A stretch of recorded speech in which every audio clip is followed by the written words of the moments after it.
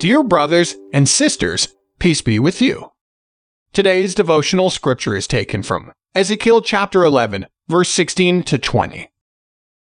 Therefore say, as is what the sovereign Lord says, although I send them far away among the nations and scattered them among the countries, yet for a little while I have been a sanctuary for them in the countries where they have gone.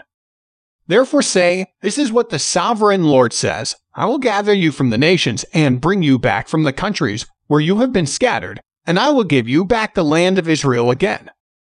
They will return to it and remove all its vile images and detestable idols. I will give them an undivided heart and put a new spirit in them. I will remove from them their heart of stone and give them a heart of flesh. Then they will follow my decrees and be careful to keep my laws.